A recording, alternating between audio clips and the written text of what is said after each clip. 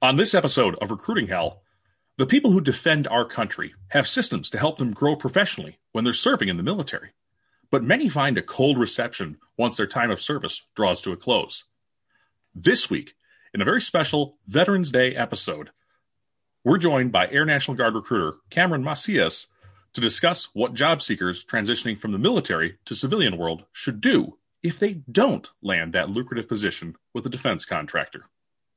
Don't chase the money when you come out. Like you said, you want to, it's very easy to find a place that, yes, they're going to pay you all this money. But I tell everyone, it's really look at the quality of life, man. If you're making, this place may pay you $130,000 a year, but if you're working 6 days a week, 12 hours a day, and you barely ever get to see your family, what's the point of that?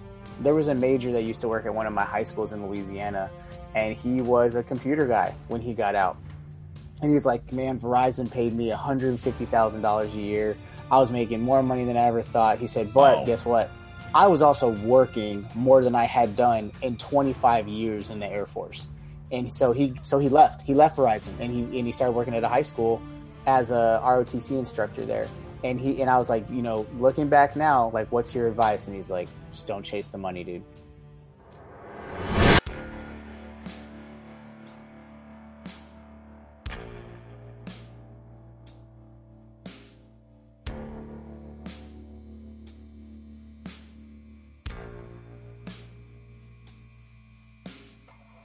Hello, and welcome to Recruiting Hell. I'm your host, Rob Conlon. Here we are at episode 26, and this show is themed around one of the most important holidays out there, and that's Veterans Day. There are a ton of folks who have served our country and given of themselves, given years of their lives, parts of their bodies in some cases, to protect American life. And on most fronts, that's a pretty darn good thing. I've worked with scores of veterans over the years, and they are some of the most amazing people that I've ever met. And a few of them have even been guests on this show, which I'm very proud to say. Now, as a civilian, I have a very rudimentary understanding of how military work life and life in general functions at best. I've had a few friends explain it to me, but, that's why we bring in experts to this show.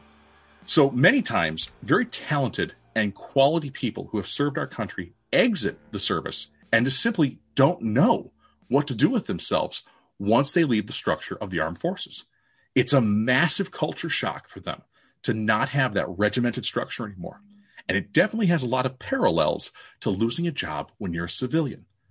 So while this episode is dedicated to the brave folks who fight for us on all fronts, there's also an aspect of the home front here as well for those of us who have chosen a different path in life. A big shout out goes to our listeners who found us via the U.S. Navy CTR community and first class mess group out there who are tuning in. Glad you folks are here. And today we'll be exploring the exit for military members and the strategies that they and their civilian counterparts can use to better their job hunt in a time of transition, whether it's a discharge from the service or a discharge from your civilian sector job. Before we jump in with our guest, a quick rundown of the things that you need to know to get the most out of this show. Number one, recruiting-hell.com, and it's your gateway to everything about job hunting. And stay tuned at the end of the show to hear about a special project that I had created just for you, the listener. Number two, Patreon partners, as always, thank you so much. It is so incredible to have you helping others and getting amazing benefits and sneak peeks into the show on our Patreon page. If you love the show, you can show your support with a few bucks a month to help make it bigger and better at patreon.com/recruitinghell. Number three, be sure to rate this show and or leave a review. Reviews are so important, and they help others find their way to us here at Recruiting Hell, and it kickstarts their career search. Links, of course, in the show description for you to check out. And as always, before we start, we highlight the purpose of this show with our affirmation that we're going to make it through this. Repeat after me if you'd like. Number one, I deserve to find a career opportunity that makes the most of who I am with the talents that I was given. Number two, I deserve to know about and be protected from jobs and employers that would take advantage of me. Number three, asking for help in my job hunt is a sign of strength, not a sign of weakness. And my willingness to seek help in my job hunt will ultimately pay off for me. Number four, I have the discipline and the motivation to succeed in this task. I can escape recruiting hell, and I'm welcome at this table to learn new skills to help me win my job hunt. You can and you will escape recruiting hell. Let's meet today's guest. Recruiting into the armed forces, and that's a little bit of the opposite of what this show is about. But when we discussed this topic earlier, it actually translated quite well to what we're doing here for the folks coming out of the service, as well as those who are on the job hunt as civilians. It's my pleasure to welcome to the show Cameron Macias, who is a recruiter with the California Air National Guard. Cam specializes in getting folks into careers with the military, giving career advice to those looking to transfer to the civilian sector, and is the host of the Scared Money, Don't Make Money podcast. Cam, welcome to the show, and thank you for being here to not only help our military and former military listeners, and I know by saying that I'm going to anger some Marines with that phrasing, but also everybody who is out there on the job hunt here in 2020. Hey, what's up? I appreciate it. Thank you. Well, excellent. Well, we can jump right into it, Cam, because, again, it's great to have you here for this special edition episode. So the first question I have for you is kind of setting the stage. Let's get the 60-second Cam Macias story so folks know where you come from and some of the expertise you bring today. So originally, I'm from the Bay Area, San Francisco Bay Area, California. I was active duty Air Force for 13 years. I just recently crossed over about a year ago to the California Air National Guard. Been a recruiter for about 6 years now. As far as what kind of got me into recruiting, it was a brand new program for the Air Force where they were allowing people who were doing really good in the job that they were previously in and said, hey, why don't you take a stab at helping people come into the military and, like you said, use your story. I'm an only child to a single mother. I went to 13 different schools growing up. Wow. So talking was a way of life for me, because I had to make friends. And so realistically, I have done recruiting from, your basic coming in first time, 18-year-olds and so forth, to all the way to medical recruiting for the military. And I brought those skills to California, and that's what I do now. And I am in the process of building my network and building my platform so that when I retire from the Air Force, I will own my own recruiting agency. That's awesome. So again, there's a lot in there, not only a ton of success for you as a successful serviceman, but also the building of yourself through, 13 different schools. That's a trial for a kid, man. Yeah. So it's like, now it's a new year and I got to make new friends again. Dang. Yeah. No, I mean, the longest school I had ever stayed at was 2 years. And I went to 3 different high schools. I went to 2 different middle schools. I went to a different school for almost every grade of elementary school. Yeah. That has to be really hard to, put together a group of friends and just throw them away. And away, but you're right. It teaches you, like, it's a sink or swim. It's like you either show up to a school and you don't make any friends because you're like, oh, I'm going to leave, or you get there and you're like, I'm going to make the best of it and I'm going to meet who I can. And then if the time comes, the time comes. So the job hunting advice there is, it's great to network like that, right? Yeah, even if you have a short amount of time at something like a position that is maybe a temporary position, make the most of it. Network. You have to. Good deal. Well, let's get to our major topic today, because I hate to start with the obvious, but just because, so everybody's on the same page. When people leave the military, what does that exit process look like for the average soldier, sailor, or airman? So the average person in the military does not serve the 20 years to retire, right? So you're looking at people who are serving at a most of a minimum 4 years, depending on some, outlander contracts out there that might be less than 4 years. But generally 4 to 6 years is kind of the minimum for most people. As far as separating, it really falls very much on the member. I actually deal with an extreme amount of members who are crossing over from active duty who are coming to the Air National Guard because we are, for the most part, a part-time force. So these people are making that transition in. So I have a lot of firsthand knowledge of, hey, like, what are you doing to make sure you're transitioning well? And so, and every service is different too. So what does that service offer you? So I will tell you that the Air Force has a great system set up right now called SkillBridge, where 6 months out from leaving the military, you can say, hey, I want to go work at this place as an intern. And the Air Force will pay you for that entire 6 months as if you are going to work every day for the military. And it allows you to go do job training at a specific place that you obviously would hope to get hired at, but is at least in the same sector as what you want to go into in the civilian world, you know? And so that has been helping a lot of members recently because it's allowing them to, like you said, learn what the other side of the hand is, and in an environment that's safe because they're still getting paid for by the Air Force. And so, which is, most people know that you do an internship, you're like, you got loans or you're borrowing money from mom and dad or something, Yeah, that's and so tough. I don't know what programs the other services have, and if they have them as well, but I know that's a new program for us. But previously, before that, there's pretty much just like a separation class. It's called TAPS. It's just like you show up for about a week and they kind of run you through, hey, this is how you write a resume. This is how you interview, and they do their best with the tools that they have to set the members up to separate.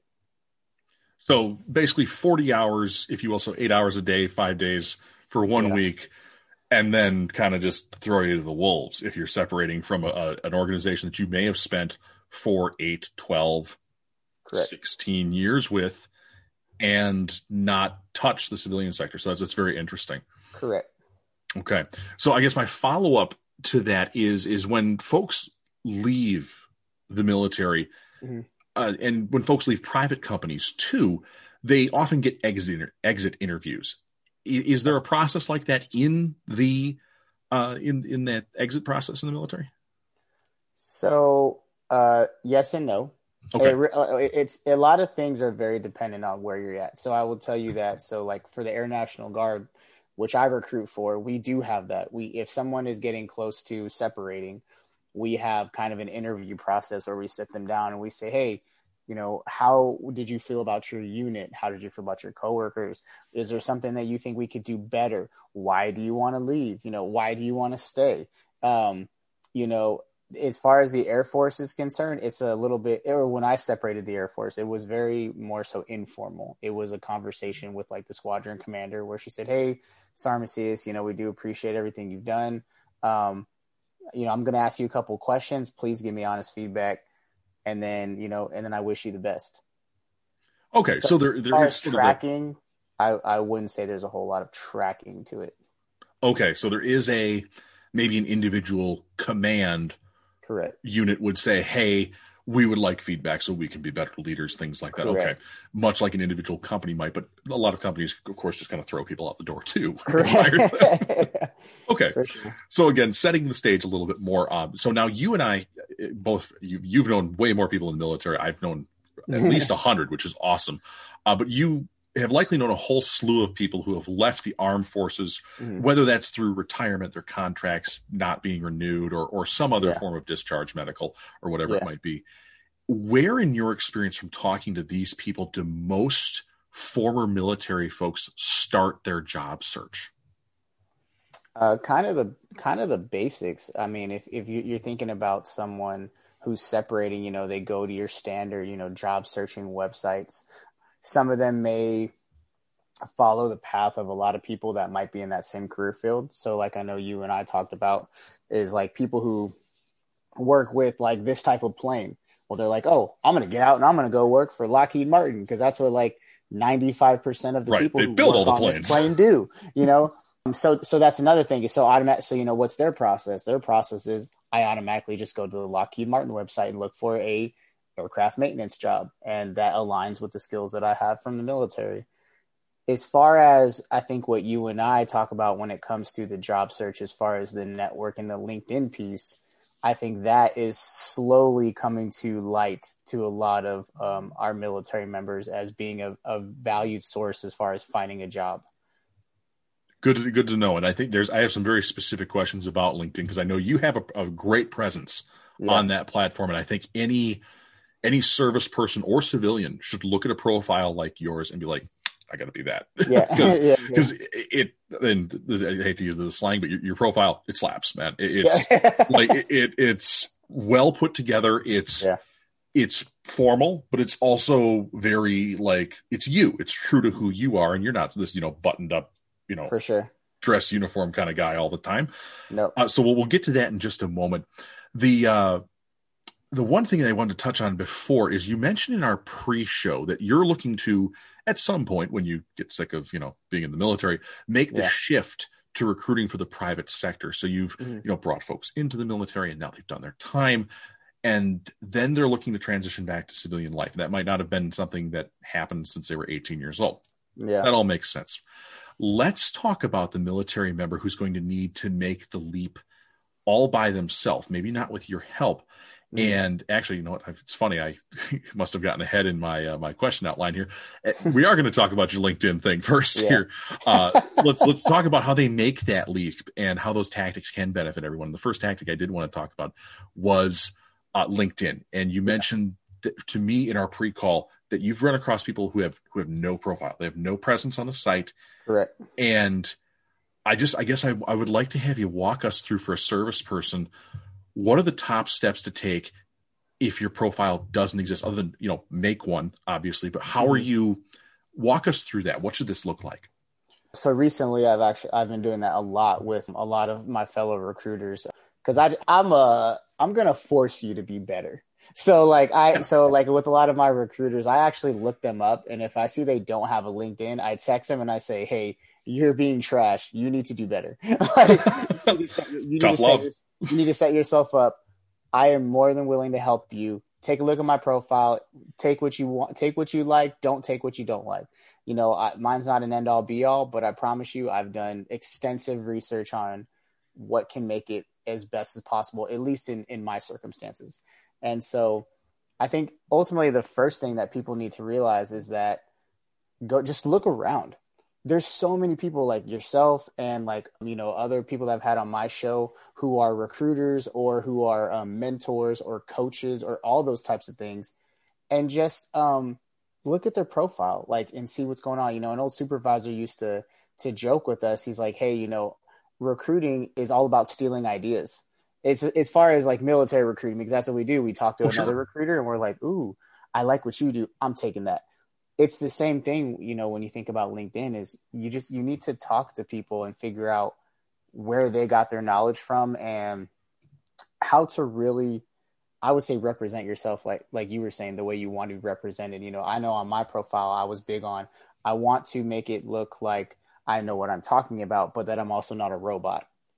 Right. And I think it achieves that wonderfully. Yeah. And so that's the biggest thing. And, for a military member crossing over, I think it's really important for them to sit down and honestly think about what skills they bring. We have job descriptions for the things that we learn and so forth, but it's really important to sit down and really figure out how are they going to cross over into the civilian sector?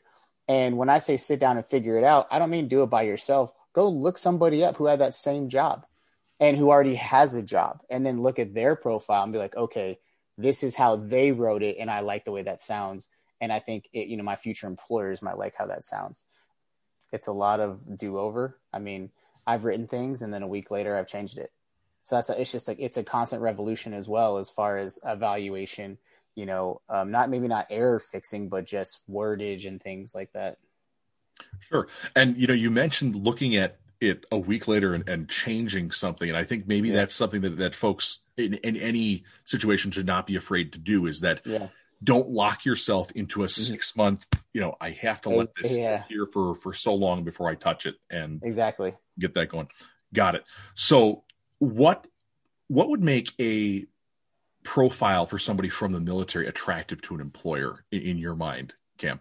I think a lot of the skills that we overlook when it comes to ourselves is the magnitude of things that we supervise and that we're in charge of, So the fact of the matter is, so for recruiting, let's take that for example. So I recruit for a specific unit that does intelligence and cyber for not only the state of California, but also does it in conjunction with active duty Air Force as well as Air Force Reserve. You can write that in a slew of ways when you talk about the recruiting efforts that you do, whether it's for state security, national security, all these things, global cyber network, infrastructure, but that's what those are the type of things that you need to figure out is how do you really represent what you do rather than just like, oh, I recruit people who meet qualifications. Okay. So, yeah. Well, you jump on a really good point there. The specifics, you have to drill in on, I recruit for A, B, and C. And you see that, and an employer is going to see that. And this goes for anybody, making sure that you have actionable items in your resume, in your LinkedIn, whatever it might be, is a huge, huge thing to get your LinkedIn profile bulked up. Great.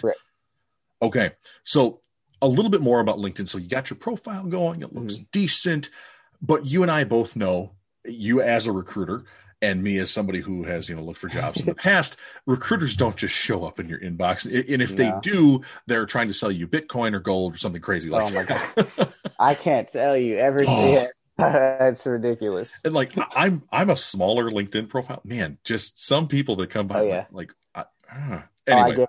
It's a pitch. It's a pitch. So there's something to be said there. Don't pitch people on LinkedIn necessarily. Yeah. But what kind of strategy should a new person to LinkedIn have to build their connections and actually make it into a worthwhile tool for themselves?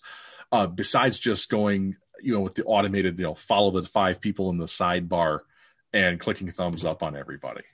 So something that I actually somewhat learned recently, as I kind of dove into all this, is like, be like kind of like the descriptions of what you do for your job. Be specific in your search for connections. So if you know that you're going to be in a specific area, go, like LinkedIn's amazing as far as the amount of filters that you can put on there. So put, a filter for the state, city, whatever that you're in, along with, the type of jobs or the education platforms you're looking for, and it'll bring up all those people. And so that's step number 1 is actually really making sure that you're catering your connection audience to what you want it to do. Don't just add random people, because that's going to do nothing for you. You want to make sure that the people that once you start posting things, these are people who are going to know what you're talking about, because then they're going to respond to it. And so like I always tell people that step number 1 is find connections that actually are of value. And then the second one is like, it's an algorithm. So the more that you like and comment on other people's posts, and the more that you post yourself, the more that you start popping up on people's things. And, and it sucks, because if you slow down, then obviously the amount of times you show up slows down. So it's a dedication factor. And I think that can turn off a lot of people, because they're like, oh, I hate social media, or, oh, I don't have time to do that. And I think I told one of the people in the state recruiting, he's like, oh, I just don't have a lot of time. And I said, let's be honest, man, when you're sitting and you're using the bathroom, what are you doing? You're probably just on Facebook messing around anyways. Like, and that's okay. It's okay to chill, but also at the same time, be deliberate with your actions and what you're trying to accomplish. Right. And actually I'm so glad you mentioned kind of the repetition, if you will, there, Cam, because there's a strategy. I'm sure you're familiar with Gary Vaynerchuk. Yeah. Yeah. I love Gary V. But I liked Gary V before he was cool. And I've said that before on this show. Yeah. I had a guy on my podcast, Adam Posner, who was fired. He got, you know him. I know that name. Yep. Yeah. Yeah. So, and again, that electrifying energy, Gary had a strategy, and I think it's important to share this with the folks here. He calls it the 50 cent strategy. Mm-hmm. And that's not after the rapper or anything like that. It's giving your 2 cents on 25 things a day on LinkedIn. And I've actually tried this, and it was how I initially kind of built some of my connections that actually I believe led me in your direction, which was outstanding. 25 meaningful things. And they could be comments, or they could be, throw some likes in there, things like that. But 25 meaningful actions on your LinkedIn profile every day, 50 cents worth of effort. And it doesn't take long. It's a 20-minute process. It doesn't. Yeah, it doesn't take long at all. So I think for anybody there, military, whatever it might be, learn to do that 50 cent process. Got it. Yeah. And I catch myself, and I think it's really just kind of just being aware of your actions. I mean, I catch myself messing around on Facebook or Instagram or whatever. And I think about that. I'm like, I haven't posted anything to LinkedIn today, or I haven't commented or liked anybody's thing. Like, get off Facebook and get on LinkedIn. So it's, it's about, it's not going to be easy. Transitioning from job, even in the civilian sector, transitioning from job to job is already hard enough, but transitioning from military to a civilian job can be easier or it can be way harder. It all just depends on how the employer values your experience, because some employers don't want to hire us.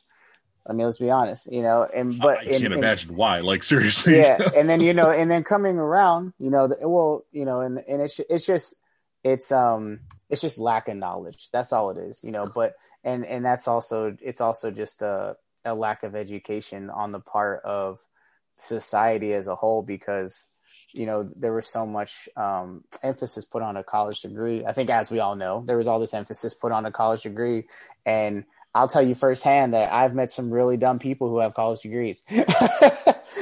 Oh my gosh, it's just not even funny. And I wish a college education was valued the same as a trade education. Correct. Or even, I don't want to get down on anybody who's only got a high school diploma, because for sure we are all different. I only got my degree because it was paid for. Right. I'm not a fan of school, I'm not either. Yeah. And I really wish that, the people who choose to grow after, the mandatory schooling of, hey, you're 18, correct, you made it, here's your stinking diploma.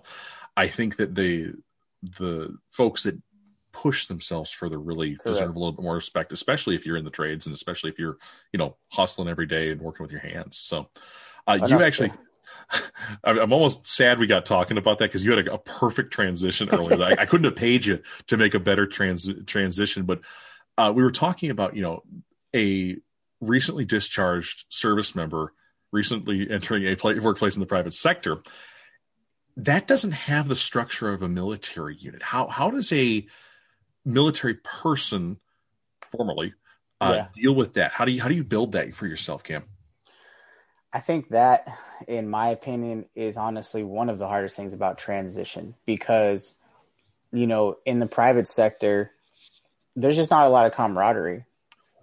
I mean, it's dog eat dog. Everybody wants a promotion. Everyone's, in my opinion, based off what I've seen and so forth. Sure. Don't get me wrong, there are workplaces that function very harmoniously and so forth, but it's just different because in the military, we have a contract, so you can't just quit. So It's like, so it's there's a lot of want, need, and necessity to kind of get through things and work together and figure things out, because you can't just leave, oh, I'm unhappy, I'm just going to leave. No, you could be stuck somewhere 4 years. You find out on week 1 you don't like somebody. You don't get me wrong, you could go through the 4 years, but 9 times out of 10, most military members, there's going to come to a front where there's going to be a conversation and things you're going to get and try to work out.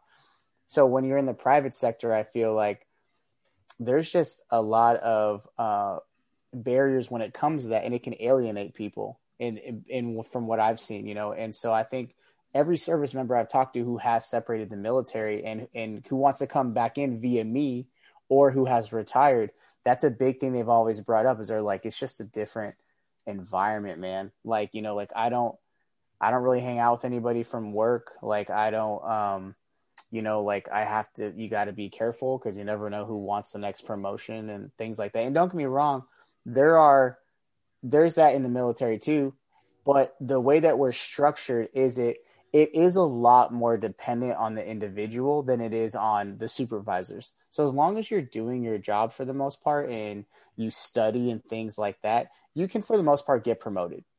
But, as we know, in the private sector, it's all slot based, right? Like, it's like, right, oh, there is only one manager, and and then only one person out of this office of 50 can be the manager, And so I think that is hard, because we're also not used to that. We're like, oh man, like now, like we kind of have to, like, we really have to compete. And as you know, there's healthy competition and bad competition. Right. And I think, in my opinion, I think a lot of private sector activities can promote kind of the bad competition. And I think it's getting better based off what I've seen, because I think a lot of people are realizing that is you need to kind of massage the workplace and make people need to work together. You need to talk and things like that. But I would say that, in my opinion, is kind of the hardest part is really the camaraderie piece of it all. Yeah. And actually I can speak to that a little bit as well, having worked at an organization that employed, out of 200 people, it was probably a quarter veterans, which is crazy. Yeah.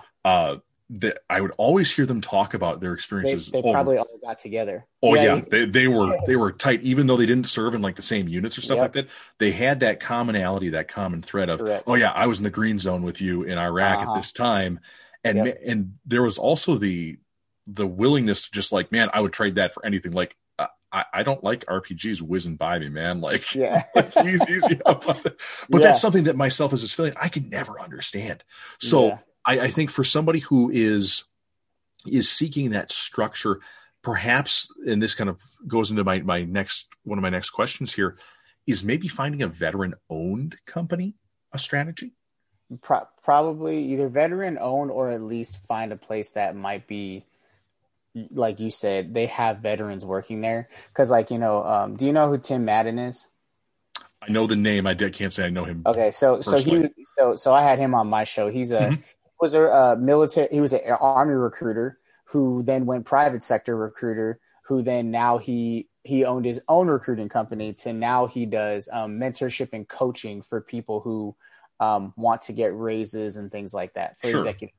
And so that was one of the things that he brought up is when he went to his first private sector recruiting position, he was the first veteran ever to work there. And he said half his time, and granted, this probably, I think he said like a decade ago or so forth, but he was saying a lot of his time was spent educating this owner on how hardworking veterans were and the things that they brought to the workplace, because he had his misconceptions and things like that, which we all know is okay, but there needs to be someone who's brave enough to educate somebody on these prejudices, not just for veterans, but anything. And so he said a lot of his time was spent educating this manager. And then by the time he left, he had hired a whole bunch of veterans because he realized the value of what we have. And so I don't, at the same time, it's like, know what you're willing to work with. I think if you're someone who maybe you're not okay having those comfortable conversations and stuff like that, then yeah, finding a veteran-owned company probably better for you because it'll be a much easier transition. But I would hate for people to shy away from really great positions just because they don't normally hire veterans. And you never know. You could be the catalyst to that company hiring more veterans. Very true. And I think that's a really great takeaway there, Cam, because you mentioned, that there is I don't want to say it's an easy option, but there's a safer option of, hey, veteran owned business. Yeah, man, I'll fit right in. It's just like a unit and things like that. And that's cool. That's okay. But, that's a problem. People, I think it's not, there's nothing wrong with that. Not who at doesn't all. Want, was it smarter, not harder? That's what we always say. Yeah, exactly. I'm a harder person. So I'm like, I want to go for the one that doesn't have any veterans, and they're going to think I suck at first, and I'm just going to prove them wrong. And that's fair. And maybe for somebody who is feeling ambitious coming out of the service, that's a route for them to be that sort of new type of employee there and to become almost like a talent scout themselves for an organization and make it into a talent academy, as I once heard it called in a past job, where they're known for having really great people on staff. Awesome. Okay. So looking at other things from transitioning out of the military, we talked a little bit about finding like a veteran owned company. What kind of things should a job seeker coming from the military look for when it comes to finding them a meaningful place of employment? What's gonna really tick the boxes? I'd say probably research. In my opinion, based off what I've seen, is in the military, especially, a lot of times we're chasing I don't want to say chasing the money, but like, don't chase the money when you come out. Like you said, you want to, like, it's very easy to find a place that, yes, they're going to pay you all this money. But I tell everyone, it's like, really look at the quality of life, man. Like, if you're making, this place may pay you $130,000 a year, but if you're working 6 days a week, 12 hours a day, and you barely ever get to see your family, what's the point of that? There was a major that used to work at one of my high schools in Louisiana, and he was a computer guy when he got out. And he's like, man, Verizon paid me $150,000 a year. I was making more money than I ever thought. He said, but guess what? I was also working more than I had done in 25 years in the Air Force. And so he left. He left Verizon, and he started working at a high school as a ROTC instructor there. And I was like, looking back now, like, what's your advice? And he's like, just don't chase the money, dude. He's like, it's really easy to he's like, find a job where it makes you comfortable, but you're still going to be able to like enjoy your life. That is probably one of the most poignant things I think you could have said to anybody coming out of the service, man. Seriously, because we've talked about the defense contractors, Boeing, Lockheed Martin, I think Raytheon, is that one of them? Yeah, I think, Raytheon's a big one. Yeah. These are all positions that even I've looked at when hunting for jobs, like, oh yeah, 120 a year, 170 a year. Like, dang, man, like they're really shelling out the money. But I don't know what kind of skill set you need, but also there's probably that, you're right, that pull on your private life that really can crush you. All right. Now, speaking of defense contractors and things like that, I had a conversation with a buddy of mine who's listening to this show. He's also a instructor out at Top Gun, which is pretty darn cool, which is really cool. And this whole show was actually his idea. So big thank you to you, buddy, out there. He mentioned that companies are looking for security clearances. What do you know about that, Cam? So, in the military, every person in the military gets a secret security clearance, unless you're not a U.S. citizen. Okay. And they can't afford you a security clearance. Pause for 1 second. Yeah. For everybody who's a civilian here listening, what does that mean? What's that? a secret security clearance. What does that give me access to? So secret is the kind of just the bare minimum normal clearance to work to work in most environments in the military. So that means you have access to information, documentation, things of that nature that could be damaging or put people at risk, but it's not to like a level that's like top secret. So everyone hears top secret, in the movies and so forth. Top secret is where you're actually dealing with stuff like, for the most part, you can't talk about it. Like, that's like you go home and your wife's like, "Oh, what'd you do today?" And you're like, "I mean, it was a good day. Me and Bob talked, but I can't tell you what I did necessarily." And so those are kind of your two basic levels. There's a couple other ones in between, but I'm not going to go into all that. That's fine. But in general, it costs money. That's why. To have a secret security clearance, it costs anywhere from $10,000 to $50,000 based off your background. Wow. So for a top secret security clearance, it's anywhere from $50,000 to $100,000. And the reason why they cost so much is because they actually have to look in your background. They have to look up everything about you, FBI background check. Then they have to send somebody to go ask people questions about you to make sure you're not lying about anything. Like they double check. So, that's man hours, that's salary pays, things like that. And so that's why these companies like hiring veterans who have these things already, because now they just save themselves $50,000 to $100,000 to not get somebody a security clearance. Okay. So if I went to a company like Boeing or something like that, and I needed a security clearance, Boeing would shoulder that expense of $50,000 to get to, uncover everything from my life as a civilian, make sure I'm not a security risk. Whereas because that's already been done on the government's dime for a veteran, it makes it much more appealing to a defense contractor. Okay. Correct. Gotcha. And that's why a lot of people for the units that I service, that's why a lot of people want to be a part of our units, because the training that we provide them along with the top secret security clearance, the government will maintain that as long as they're a part of the Air National Guard, even though it's part-time, even though they're not doing it full-time, the government will keep their clearances active. So whenever they go to a company, that's a selling point. That, like you're talking about, that's an actionable item. Hey, okay, I may not have all the experience that you want me to have, but not only am I trainable, but I just saved you $100,000 because I already have a clearance. So, take the 4 months to train me. I still saved you a year of somebody's salary. Got it. And then again, you said an actionable thing. We love actionable things here on this show, because for somebody who is exiting that, if you have that security clearance, that's maybe a big opposite of a red flag, blue flag. I don't know, green flag for you to wave at a potential prospective employer to say, "Hey, this is a real asset towards hiring me because I can save a lot of money and I'll be an excellent candidate as well." Correct. Excellent. Okay. I think I've covered pretty much everything I have for you today, Cam, which is awesome. And we do this in every show. We turn it around. What is it that you would want people transitioning from the military? What didn't I ask you, I guess, is the question. What would you want people transitioning from the military to be able to do with their job hunt? And what advice would you have for them? So we did a show yesterday with retired Chief Master Sergeant Todd Simmons. And so who he was the senior enlisted leader for all of Air Force education. And so the biggest thing, and when we talked yesterday, is I expressed to him, kind of like you and I talked about, is I'm trying to set myself up for retirement, right?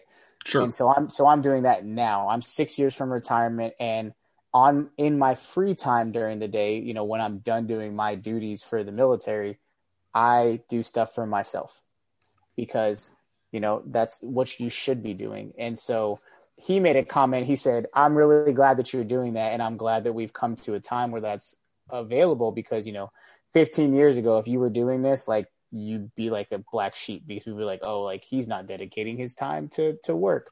Oh. And I feel like that's not even just a military thing. That's probably a thing everywhere. Is what employer, I mean, let's, if you're being honest, perception wise, what employer wants to feel like somebody's trying to set themselves up to leave your organization, which makes sense.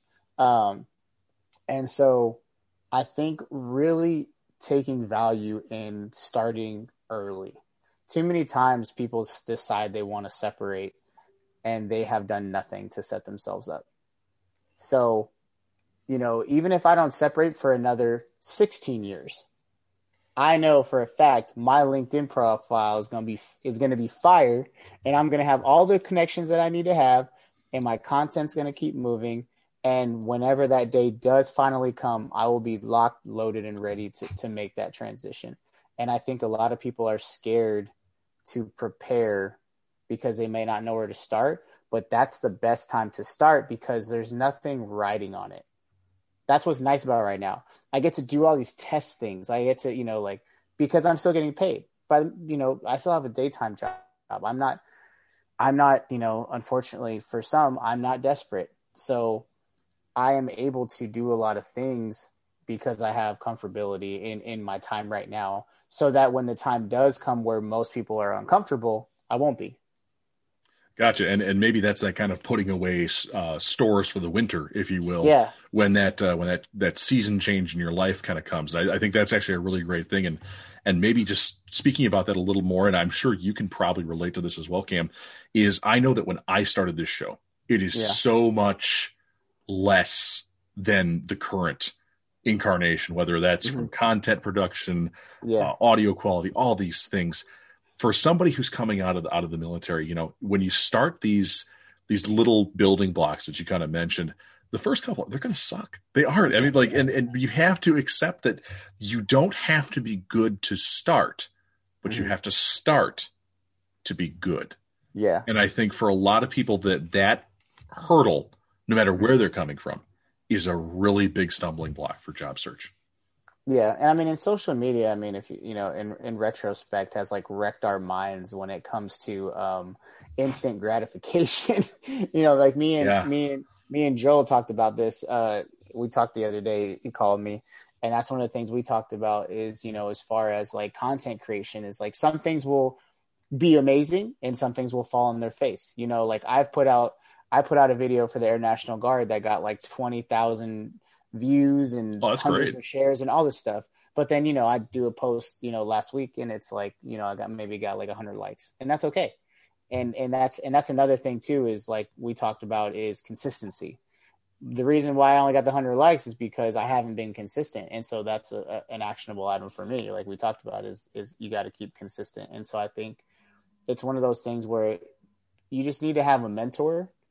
And I think a lot of people get afraid to say mentor because they feel like it has to be somebody who's like 20 years older than them and like has $1 million. And it's like my best friend / co-host of my show, who's a year older than I am, he is one of my biggest mentors when it comes to doing things in my life. And so it's like, find a mentor that can tell you to slow down or tell you, hey, it's going to be okay. Don't worry. Do this, stay consistent, and it will be okay. Excellent. And I think that actually dovetails really nicely. The episode before this, we had my sister on, who was a former Army National Guard soldier. I think she almost got to lieutenant at some point. But anyway, she mentioned that finding that mentor is something that's so important. And whether that's somebody who is, again, you said they don't have to be, some wise old sage or anything like that. It's somebody who you can just kind of have push you through some of the stuff, and maybe go ahead. An accountability partner. That's what Chief Simmons just says. He's like, I have an accountability partner, and that's what you have to have. Or accountability buddy. I think that's one of the. Maybe accountability buddy. That's the accountability buddy. Always had dropped on me, but yeah, good deal. Well, Cam, that's all the time we have for today. Thank you again for swinging by and talking with us about this. I appreciate it. Oh, definitely. If folks were looking to find you and your show, where would they come across you? So we're on all platforms: YouTube, Spotify, Apple Podcasts, Google Podcasts. Scared Money Don't Make Money. That's our podcast. You can find us on Facebook by that name. Like I said, YouTube, Spotify, all that. And then, and then Instagram, same thing. Right. And then, of course, I would hope that people would connect with you on LinkedIn as well. There's a lot of opportunities there. And I need to meet Roy. I do. I think I listen to you guys and actually do enjoy your show. You come on our show. If the invitation shows up, I will gladly accept it, my friend. That's all good. I'd be happy to be on there. Yeah. Excellent. So we've got all the plugs. Anything else before I go to mine? No. By all means, right. I appreciate it, and hope you guys enjoy the episode. Definitely. And again, this is one that's been in planning. I say this all the time. This has been in planning literally for 6 months, and when is Veterans Day getting here? But no, for sure. Good deal. Well, again, thanks, Cam. I'm going to get us out of here. And for those of you still who are listening now, for more Recruiting Hell and other great information and the people that revolve around this show, please, by all means, head on over to recruiting-hell.com. Now, earlier in the show, I teased you that there was something I had made for you, and you are my wonderful listeners.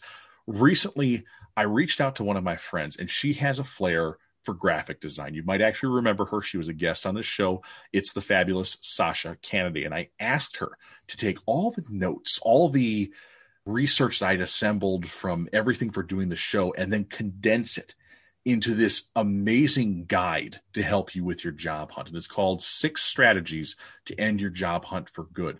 Inside of that thing, you're going to find topics that not only go hand in hand with these 26 episodes we've already recorded, but there's a couple extra things sprinkled in there as well that we haven't come across yet. Additionally, she actually went the extra mile for you and I, and she created a checklist to help you with your job hunt journey. So whether it's day 1 or day 101, you have the guidance and structure for your job hunt that you don't have to build.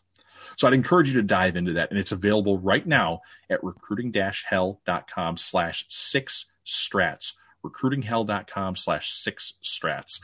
I really do hope it's incredibly valuable to you and gives you a bunch of the tools to set up a great job hunt strategy. For more from the show, you can also find our blog, social media accounts, show notes, links to everything from our TeePublic page to our Patreon page at recruitinghell.com to help support this show and your job hunt. The casting call is still ongoing for Escapee Edition, Episode 3. If you've landed a new job and found the strategies from this show helpful, email the show at therecruitinghellpodcast@gmail.com. Share your story, and you know what? We might even put you in the hot seat like Cam is now, or like Tom and our other guest from Escapee Edition, Episode 2 is going to be in just a few weeks here. Recruiting Hell is a production of Westport Studios and is proudly made in Wisconsin. And finally, please rate our show on your favorite podcast app. If you have that feedback, send it along. This episode was made possible in part from one of our wonderful listeners, Amy, who gave us a few suggestions on some questions we should ask about LinkedIn. Thank you so much, Amy. And as always, thank you to Purple Planet for our themes, and of course, you, the listener, for tuning in. I'm Rob Conlon, and until we meet again, keep moving forward with your self-betterment and your job hunt. It's a marathon, not a sprint. And Recruiting Hell will be here to help you keep pace.